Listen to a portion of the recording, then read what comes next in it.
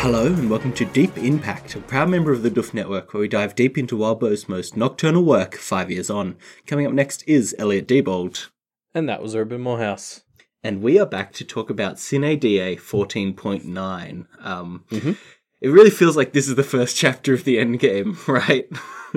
Yeah, so from memory of how long Sine Die was, I think we've got 1 or 2 chapters left. It wasn't that long, it was only one night. Yeah, exactly. Also, there's only 2 arcs left, so we'll just about get to Dawn. Yep. But, yeah, I don't know, like, you're right, there's the way this chapter ends it up, it's sort of feeling like next chapter is all going to be everyone figuring out what the fuck's actually going on, and then we're going to head into arc 15, which is just going to be the first half of the clusterfuck final battle. Yeah. Like that's definitely the vibe I've gotten from this chapter. Definitely. So this chapter follows on from Mara being, captured, and Rose basically goes on ahead to the house to try and stop whatever thing is going to happen with Johannes.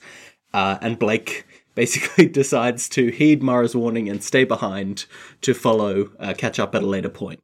Yep. And obviously Rose takes a much bigger group of people, which, they sort of just agree on, and it's never spoken out loud, but Blake thinks on it, and this is an important representation of him seeding this fight. Last chapter, he's just sort of told her he's going to give up, and I think that this is him following through on that a little bit by letting her take the much bigger group. Yeah, I like that. I didn't think of it that way, because obviously the explanation in the universe makes a lot of sense. Like, Mara is defeated, so obviously they need the manpower for whatever is about to happen with Johannes. But it does very nicely mirror the fact that Rose is, by their agreement, the main one now. Yeah, like I'm sure both of them thought about it, but like you just don't talk about stuff like that. Yeah, they seem to have made a bit of an unspoken agreement to let that sleeping dog lie now that they've reached a tentative peace. That's best. Like, every time they open their mouths, they're at risk of making things worse between the two of them. Yeah. I think just shutting the hell up is probably the right call.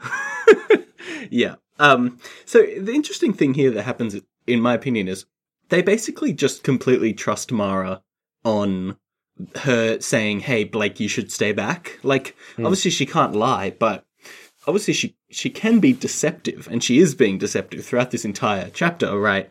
But they don't really have time to dig into whether they're being misled, so they kind of just have to go along with it, which is a fun little beat. No, you're totally right, because reading this on a second read-through, all the bits here where she talks about how Blake should stay behind, or where she implies Blake should stay behind, they're all phrased as questions. Like, she doesn't say, oh, Blake should stay behind. What she sort of says is, what could the meaning be of someone from the abyss such as yourself going to a place that's on the brink like that be? And Blake Arrow's like, yes. And it's like, no, she phrased it as a question. That means it's bullshit. Yeah, exactly. But it's, she hides it. She hides it very cleverly. Yes, and we later get the confirmation that she is explicitly stalling for time.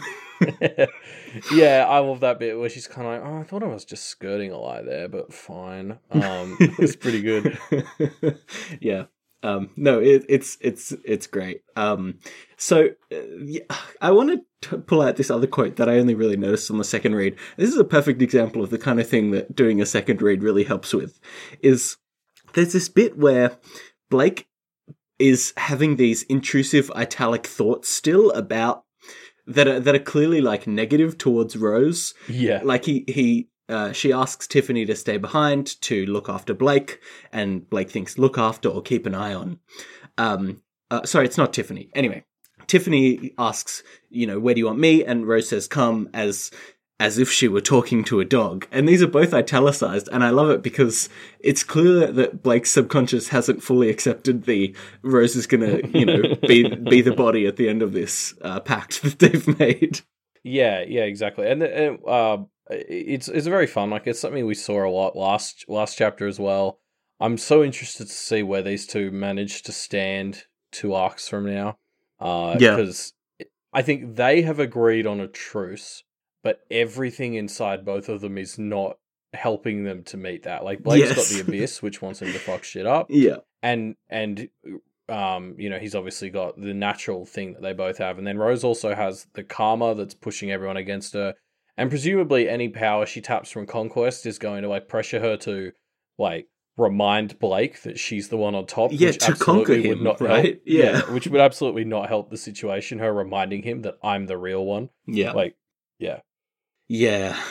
And not just that. I mean, Blake pretty explicitly didn't gel well with how much Conquest wanted to dominate him back in that whole portion of the story. So I'm sure it can't help repair them if any amount of Conquest energy seeps into Rose's behavior. I mean, there were extenuating circumstances as to exactly why Conquest in particular did not agree with Blake, but I mean, obviously Rose has plenty of her own unique extenuating circumstances too, so it's still going to be bad. Yeah. I also want to quickly talk about this thing Blake thinks on after Rose and her group leaves, which is like obviously something that Mara brings up later in the book later in the chapter is this idea that what Johannes is going to offer to everyone is something they think is going to fulfill their wishes, but it's actually going to leave them with a mockery. A mockery of what they want, which of course is, very packed. Yeah.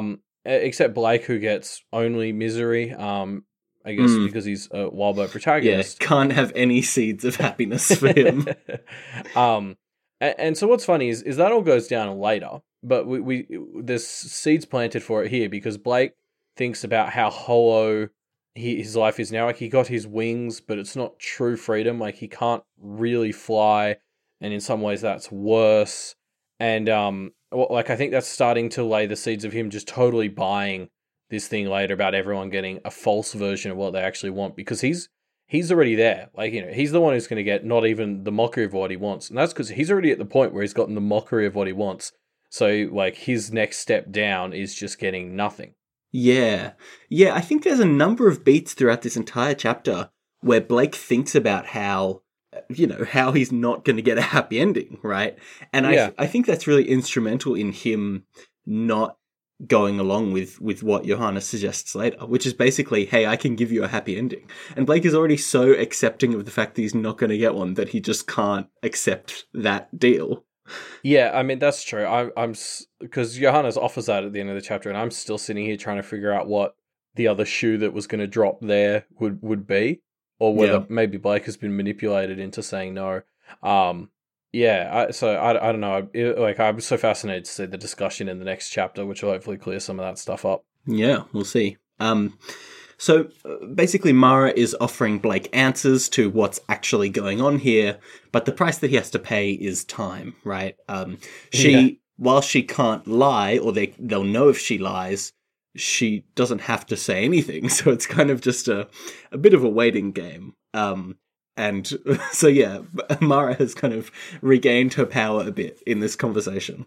Yes, we're right back to patient Mara. Like, of course, Mara's found a way to turn her patience into a power position again. Yeah. It's pretty good.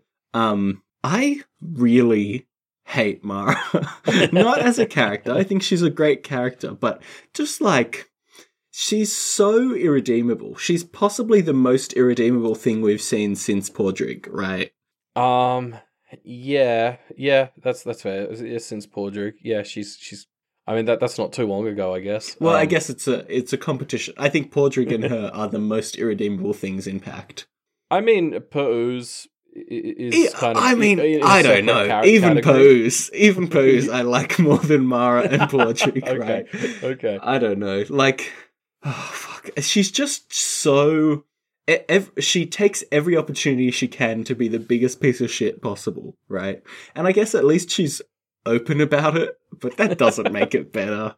No. I mean, yeah, I found it pretty hard to feel sorry for her as this chapter unfolds and she loses this position of power. Yeah. So, interestingly, she is asking a lot of interesting and useful prompting questions, right? And I'm kind of not sure if she's actually trying to get Blake to think things, or if this is just like, ask the kind of questions that you don't know the answer to, but you know that he also doesn't know the answer to. Like, one of the ones that I like here is she says, what is Granny Rose gaining from this, right? Well, she doesn't phrase it that way, but close enough. And it's so tantalizing having her have pieces of these answers, but it's never enough for it to click together. Like, it's such a good strategy. I would find it so hard to leave this conversation when you're so close to getting these answers. Oh, you're absolutely right. And wait, the most frustrating thing about it is just as it starts to feel like it's coming together, she sort of pivots. Yeah. So just as you start to feel like, okay, I think we're understanding what she's saying about Granny Rose, suddenly she's talking about how the practice is all about words being powerful. And it's like, no, wait, is this different or is it not? It reminded me of like watching Lost growing up. That sort of sense of like Mara was just J.J. Abramsing us, where every time she started teasing us with an answer, she'd just substitute it for another question. Yeah.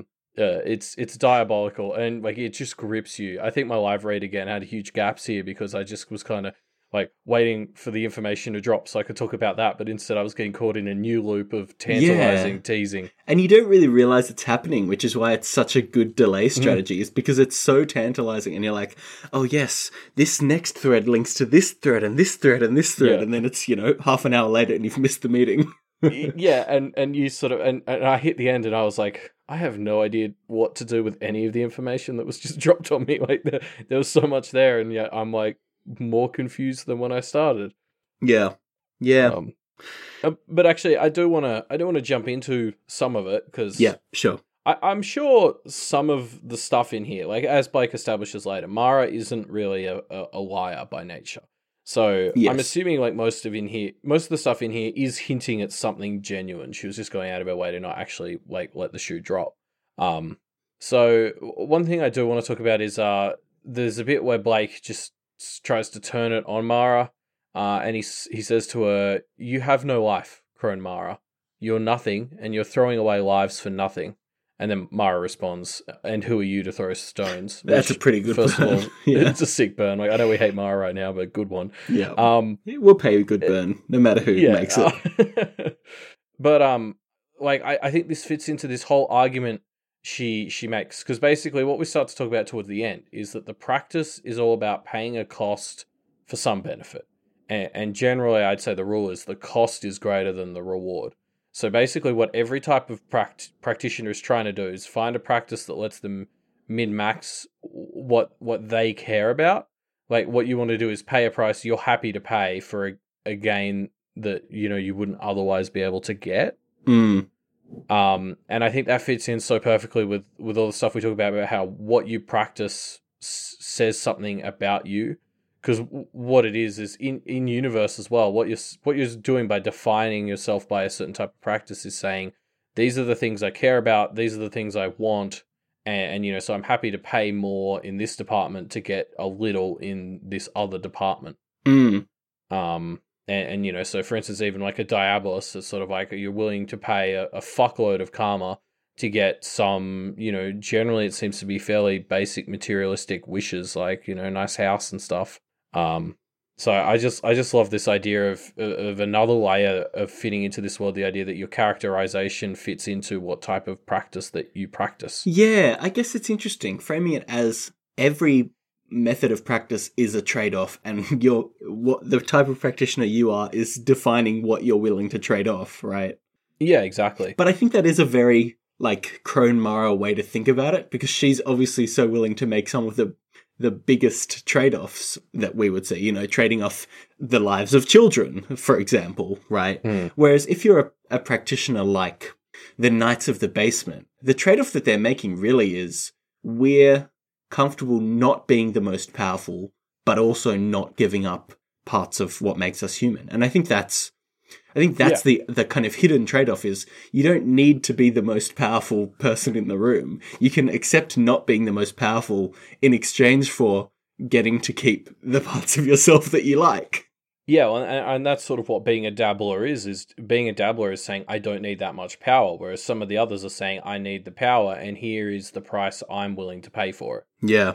Yeah, it's interesting. I kind of want to go through and think more about what are the prices that each practitioner is paying through this lens, right? Like the Behaims are paying their time as children and also the time of their families, which seems moderately acceptable price to pay. It's opt-in, it's not the worst system. Yeah, and you're doing it to yourself, not to others, which you can hold over someone like Mara, morally. Yeah, but then I guess the other way of framing that is it's kind of like a protection racket, Oh, you just pay in a few hours every whatever week, and in exchange we'll keep you safe because you're a behemoth. Yeah, that's very true. It's a bit of a familial cult. Yeah, depends how you frame it. But I mean, that's the thing is particularly when kids come into it, you're sort of grooming them into wanting to do the same kind of practice in general. Yeah. And that's, again, because you as a family have decided these are the prices you're willing to pay, and you indoctrinate your children to have that same sort of mindset so they will continue the pattern. Yeah. Mara also obviously talks about Granny Rose's plan a bunch here. And I wasn't sure if I meant to be, like as a reader, trying to get information out of this, or is because I think Blake doesn't know a lot of the stuff we've seen in Alistair's interlude, for example, about how Granny Rose just wanted to spin the top and have something run into it while it was tilted. So I wasn't sure if we were meant to be if I as a reader was meant to learn something from this, or if we're just seeing Mara talk around that knowledge that we already know. I think on the second read-through, I leant more towards that. There's nothing here new for us. There's just stuff here new for Blake. But I'm not 100% sure. I mean, yeah, fair enough.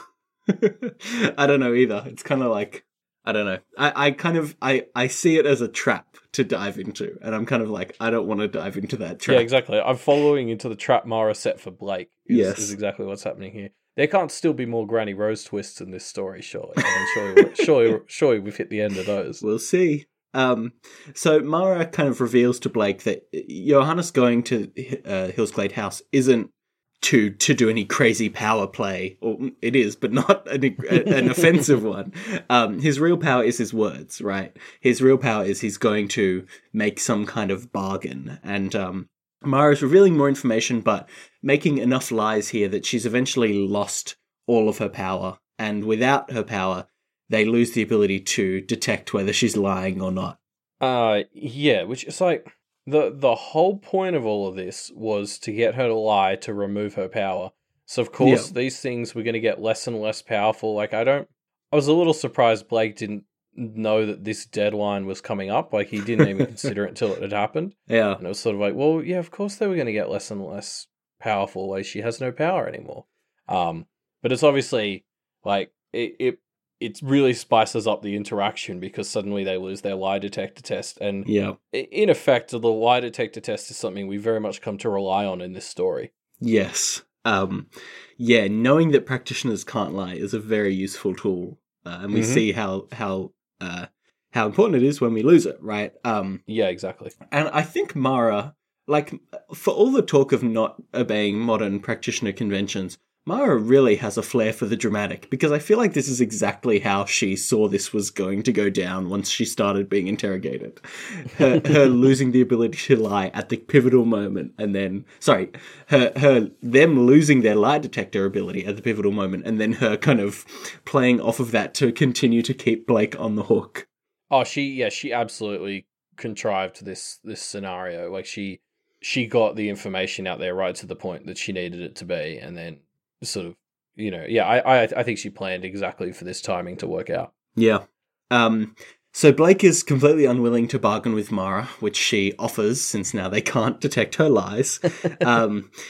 And kind of as a bit of a fuck you, reveals to her that they've burned down her hag shack, which is pretty horrible. I love this moment so much. It's such a good fuck you moment. She's like, now you'll have to bargain with me, and he just sort of picks her up, turns her around, and it's just like, fuck you. You have nothing. Yes. And because it's Mara, I think I'm allowed to feel good about this. Yeah, it feels a little bit shitty being so happy at her pain, but it also feels good. And it's finally, it's just this is the thing that finally breaks through. Yeah, she absolutely just sort of snaps here. I love it.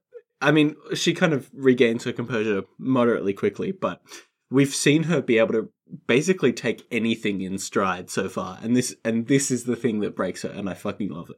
Yeah, but it's she doesn't come back quite normal. Before, she was still in her her version of scrapping for survival. Like Yeah. she was setting up a position of power for herself where she could try and get something. Then she's lost the house, and it kind of feels like she switches into, well, now I have nothing. So it's almost not that she's gone back to like a position of calm confidence. She's gone to a position of like emptiness. Like she's it's very nothing to lose, isn't it? Yeah, but it's not. It's like it's not the angry nothing to lose for very long. It kind of quickly turns into just the quiet, like, fuck all of this, nothing to lose thing. Yeah. Yeah.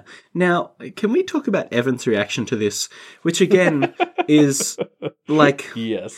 On one level, kind It's of Mara. like, okay, it makes sense. Like, yes, it's Mara. We're allowed to be happy and fuck her.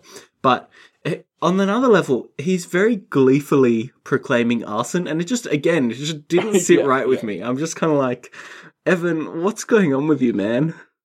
Yeah, no, I felt... I went through the same reaction where I was kind of like, trying to tell myself it's okay because it's Mara, but there's something inside you as you read this. It's just like, I don't like that Evan is celebrating arson and other crimes. Yes. And which has been an ongoing thing. He celebrated Blake's murder a couple of times throughout the arc. Like, it's sitting less and less well with me, how comfortable he's becoming in this world. Yeah. And Blake puts it down to the fact that, you know, he's still dealing with the fact that Blake is not going to be there at the end of all this, which, yes... Okay, that's a pretty good reason for Evan to be not having a great time. But again, just kind of like, just doesn't sit right the way that he acts out sometimes. Yeah, I agree. So here's another fun quote from Mara. She's talking about how this deal is going to basically sour. It's going to be a real monkey's paw for everybody involved, except Blake, to which she says, "You monster, you won't even get a mockery of a wish. Nothing in the outcome will resemble anything you desire." And again, I mean, I think Blake just kind of buys it. Like, he's already thinking this, and so it just slots exactly into what he's already thinking.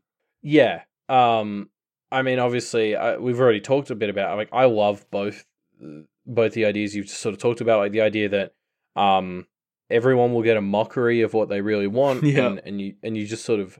I'm with Blake. You just sort of believe Mara because it's like, well, I've read 14 arcs of this story. Like, that sounds about right. Yeah, it is just a classic monkey's paw kind of deal, right? Yeah, exactly. And then you're right. Like, but then Blake on top of that is just sort of like so accepting of the fact that he won't even get the mockery of what he wants. He's gonna get nothing. And I mean, if you think about it, he's got nothing to pay with. I guess is my thing. Like he's. Like that sort of all the talk of price and stuff that we've been going through. Blake is in this interesting position now where he's got his tiny sliver of flesh in the middle of his face and maybe some eyeballs. Like he's got nothing left to pay. Like he talked about how he always sacrifices bits of himself. I think that's been his payment for being part of the practice, and like that's the thing, he's running out of funds. Well, yeah, I mean, the deal that he made with the Abyss most recently was, you know, I'll get you something else. My presence in the world is going to feed you somehow, right? And so he's kind of taken this line of credit as a debt where the collateral is that he's just going to fuck somebody else up or something. You don't really know. Yeah. So, yeah, I guess we're getting to the point where all he's got left is debt to rack up, right? Pretty much. Or, I guess, people to trade in, like Evan or the Cabal or something. I don't know. Yeah, but God, speaking about having gone too far, like that's when I'd have no issues with Rose and Alistair stepping in if that's the road he ends up going down. I mean, yeah, that's fair enough. So Blake at this point kind of realizes, okay, I'm just being played here. Like, enough is enough. And so he flies off, leaving the rest of the group behind to kind of catch up. He rushes back, flying to the house. He arrives there and sees that he's almost too late. Johannes has made his case, and everybody is already on board.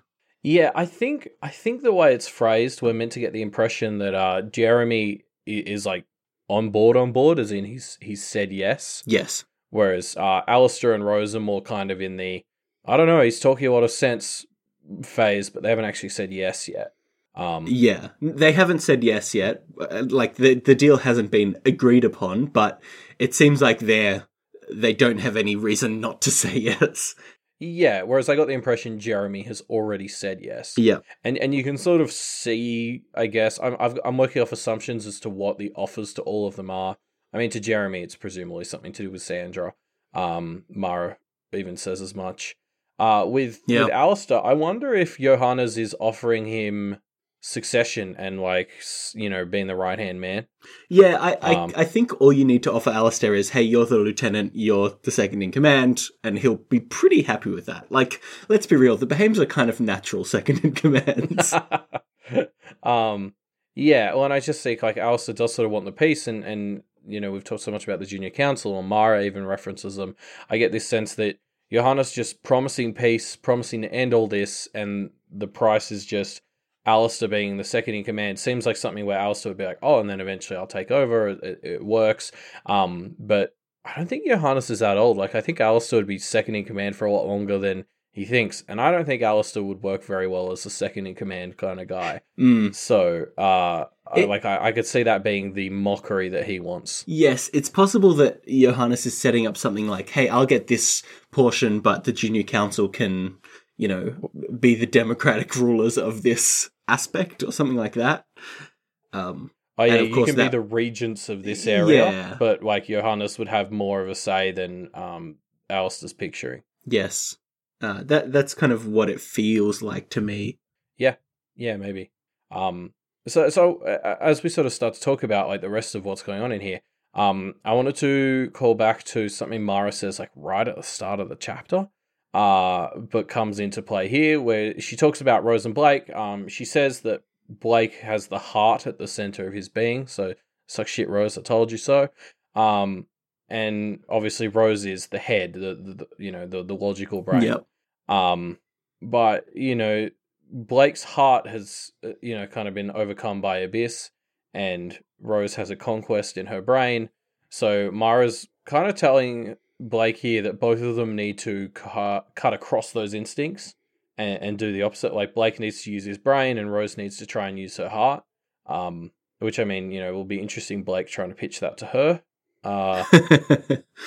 But I mean, it's just so, like, to me, it just reminded me of all the stuff with the tarot cards, like the left hand, right hand reading, like that whole idea of use your left hand when the right one's overworked. Yeah. Like, I think we're sort of finally seeing a bit of a delivery on that, in a very concrete way, because apparently Blake uses rationality and logic to determine the whole Faisal thing, which we'll get into in a bit.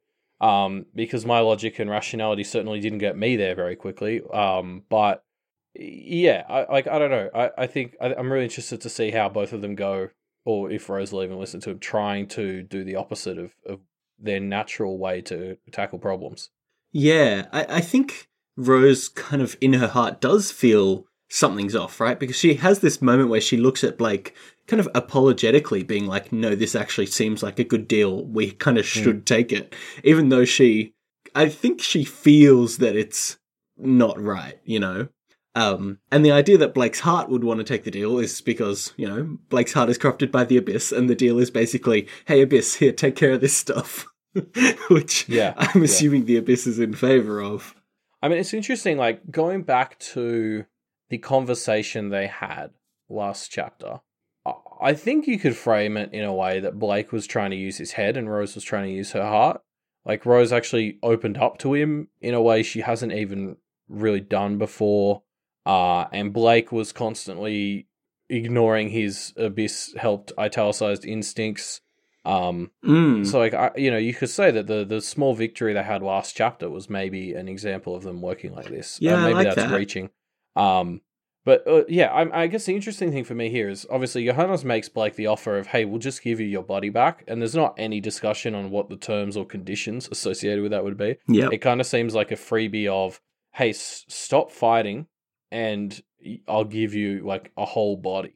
And, like, I don't know, to me that seems like a heart and a head good deal. So I was kind of trying to figure out how using his head goes against this, and I think it's the sort of thinking about Faisal that makes him realize that this is not a deal he should take. Well, Faisal already offered him this deal, right? Like, yeah, he did. There was that moment after Blake fought the 3 grumpy babies or whatever the fuck they were, when Ayayas, I think. yes, where Faisal said, "Hey, bend the knee to Johannes, and we can solve this for you." And Blake refused then, and I think that he probably is having a bit of that same vibe now that he had then of like, too good to be true, doesn't mesh with my worldview that I have to sacrifice myself, can't even process this deal, Yeah, exactly. So before he gets to the house, there's this bit where Blake, I'll read it out, it's beautiful. Turning my face and chest skyward, facing the sun, wings spread, taking in the warmth, one last time. Explicitly calling out, last little moment for you of happiness, Blake, before we descend into the darkness. Yeah, we talked about it a lot last chapter, about how last chapter felt like this last little bit of light we were going to get, and this only reinforces that impression. Yeah, and there's one other bit of that where, as Blake gets to the house, Alexis is there, and he says, I loved her, and I couldn't bear to look at her. I wasn't sure that would ever change, which again is, to me, a beat of Blake just can't ever go back to normal. Like, things will just never recover from the events of this story for Blake, and so he's already on board with the idea of, I just don't have a life waiting for me at the end of this. Yeah, you're right. I hadn't quite thought about it like that, but it does seem like him sort of acknowledging that some of this stuff is just broken beyond repair. Yeah. And these were some of the last things he was holding on to from memory. Yeah. So Johannes reveals his terrible, horrifying plan, which is be nice and compromise. And Blake obviously can't stand for any plan that lets multiple people be happy.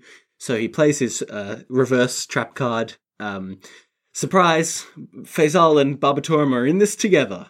I really like the writing here, like how this is led up to. Blake and kind of by extension Walbo go through this list of the whole story and how often Blake has, had friends turn into enemies and vice versa. Yes. And of course, like, as it's going, you're kind of like, oh, I don't understand exactly where this is going. Like, is he going to decide that Johannes is his friend or something? Yeah, which also could work. Yeah, and then there's just obviously this galaxy brain declaration that Faisal is in league with Barbatorum. The thing I love about it is you really get the vibe that Blake is just kind of making a stab at this as he's figuring it out. It's like, so he's projecting confidence because he feels that he needs to, but he really isn't confident in this being the secret twist. No, it's a classic Blakeism of, okay, that makes sense. I'm just gonna go off it as gospel. Yeah, but I think the reason it works, to me at least, is it was either last chapter or the chapter before where we had those 2 mentions of enemies or somebody that Blake having twice this night things that he thought were allies turned out to be enemies with Podrick / Mags and with Corvidae / Alexis / Corvidae, whatever. And then he thinks, I hope it won't happen for a third time as he looks at Rose. And then this kind of pays that off, right? He's thinking again about enemies and allies, and now this third time is instead Faisal as the theoretical ally or / enemy, I guess, turning out to be an even worse enemy / ally to Barbatorum. Which I hadn't thought of that. I really like it. Yeah, I think it's a fun third beat that pays off in Blake's subconscious as we see this unfold. Yeah, I agree. So, and I mean, do you buy this theory? What do you think? I do, honestly. Like, it's bonkers. I really struggled with the whole, this is meant to be Blake using his brain in like a very logical way. Yeah. And just the way he sort of leaps from all these points that are associated with it to this is the truth. There was a big whiplash for me. And so it took me a while to try and reconcile this with any sort of logic that I can put together, and I guess we'll talk about that. But it took a while for me to sort of buy it on any logical level, but I still kind of immediately bought it as like, okay, like I've learnt to trust Blake with this sort of thing, and that is like a fantastic twist. And the more I've thought about it, the more I'm sort of like, okay, I can see why this might be a thing. Yeah, fair enough. I guess the Blake goes. Well, the line is Blake, I think the key line to me is Blake thinks, my instincts were the problem, right? Assumptions and labels were ruinous here. And I think the core assumption that's being challenged is angels and demons, they're at war, right? Yes. Yeah, well, like, they are held up as opposite ends of the spectrum as kind of ultimate chaos, ultimate order, and we're challenging this assumption that those are opposites and they can't ever mix. Yeah.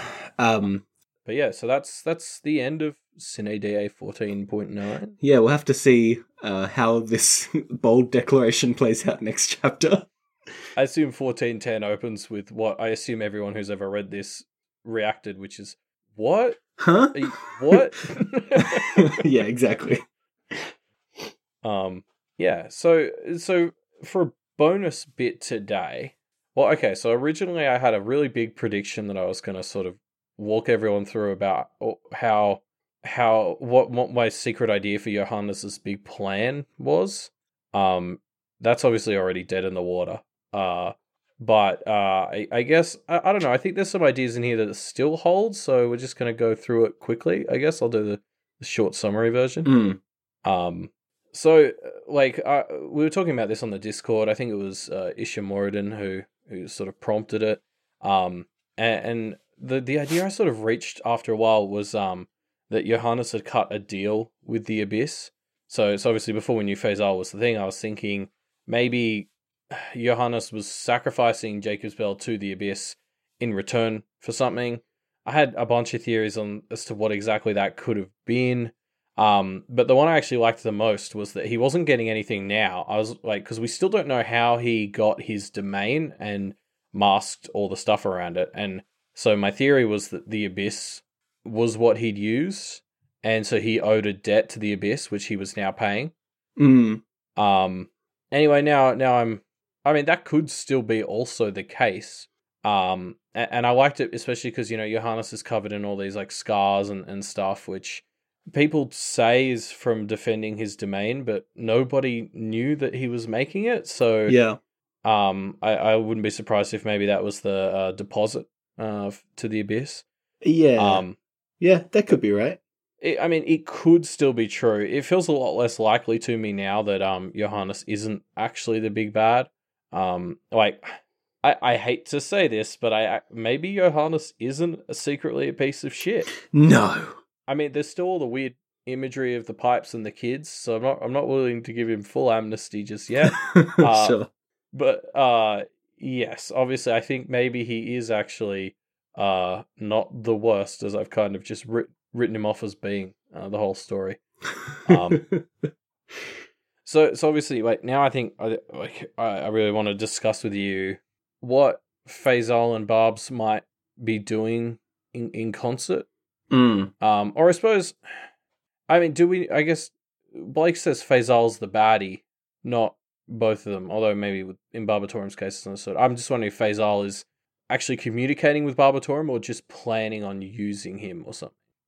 Anyway, so I don't know if this is like a full mutual alliance or whether this is just Faisal wanting to unleash Barbatorum, I guess. But like, I'm more interested in trying to learn why Faisal might want to work with Barbatorum in any way, shape, or form. Have you got any predictions of what that could be? Like the reason? Yeah, like what the reason that you think... if you say Faisal wants to use Barbs as a tool, what is that tool that... Like, what is he hoping to achieve by using that tool? Yeah. So I actually went back, because I had all these like ideas of Faisal and his backstory that we knew so far, but I went and freshed up on them. And sort of reread most of the conversations he had with Blake and Mags. And I think the big one, I reckon, is in 10.5, where Faisal sort of talks about how his motivations aren't angelic, but really the focus here is how, on this idea that humanity is winning. And it's actually, you know, where Faisal first started talking to us about how the Abyss is a thing that you can use to start change. But he also kind of avoids any of Blake's questions about whether humanity is a positive influence on the war against demons. And so I guess I'm just working off the assumption now that Faisal has decided that humanity is the problem. And obviously, like, that fits in kind of with what him and Johannes are setting up. It's kind of like Johannes has tried to set up his nature reserve or whatever, and Faisal's come in with an even more extremist viewpoint and has just used it as a launching pad to launch his own even more extremist movement, which is what's happening here. But yeah, so I guess the next sort of step from here is if Faisal reckons humans are too powerful and he and the other angels can't really get together to defeat us, maybe Faisal's decided that using demons to ruin us, as Barbatorum would, is the best strategy. Like, this is Faisal's version of scrapping. He knows this is terrible, but he thinks it's worth the cost. And from that, expand the nature reserve to be, back in the good old days, how things were.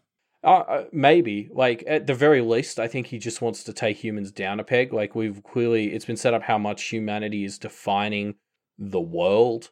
We've even talked about that so much more recently, about how, like, all the others in areas were getting more and more intelligent. Yes. When humans showed up. And so there's maybe just a lot where he may not necessarily want to completely eradicate humans. Maybe he does, but he definitely wants to tilt the scales back in the favor of the others and the old ways a fair bit. Yeah. Yeah, that's a good transition then from what we were talking about with Mara, right? Because Mara was talking about humans being shit and how things were much better back in the day.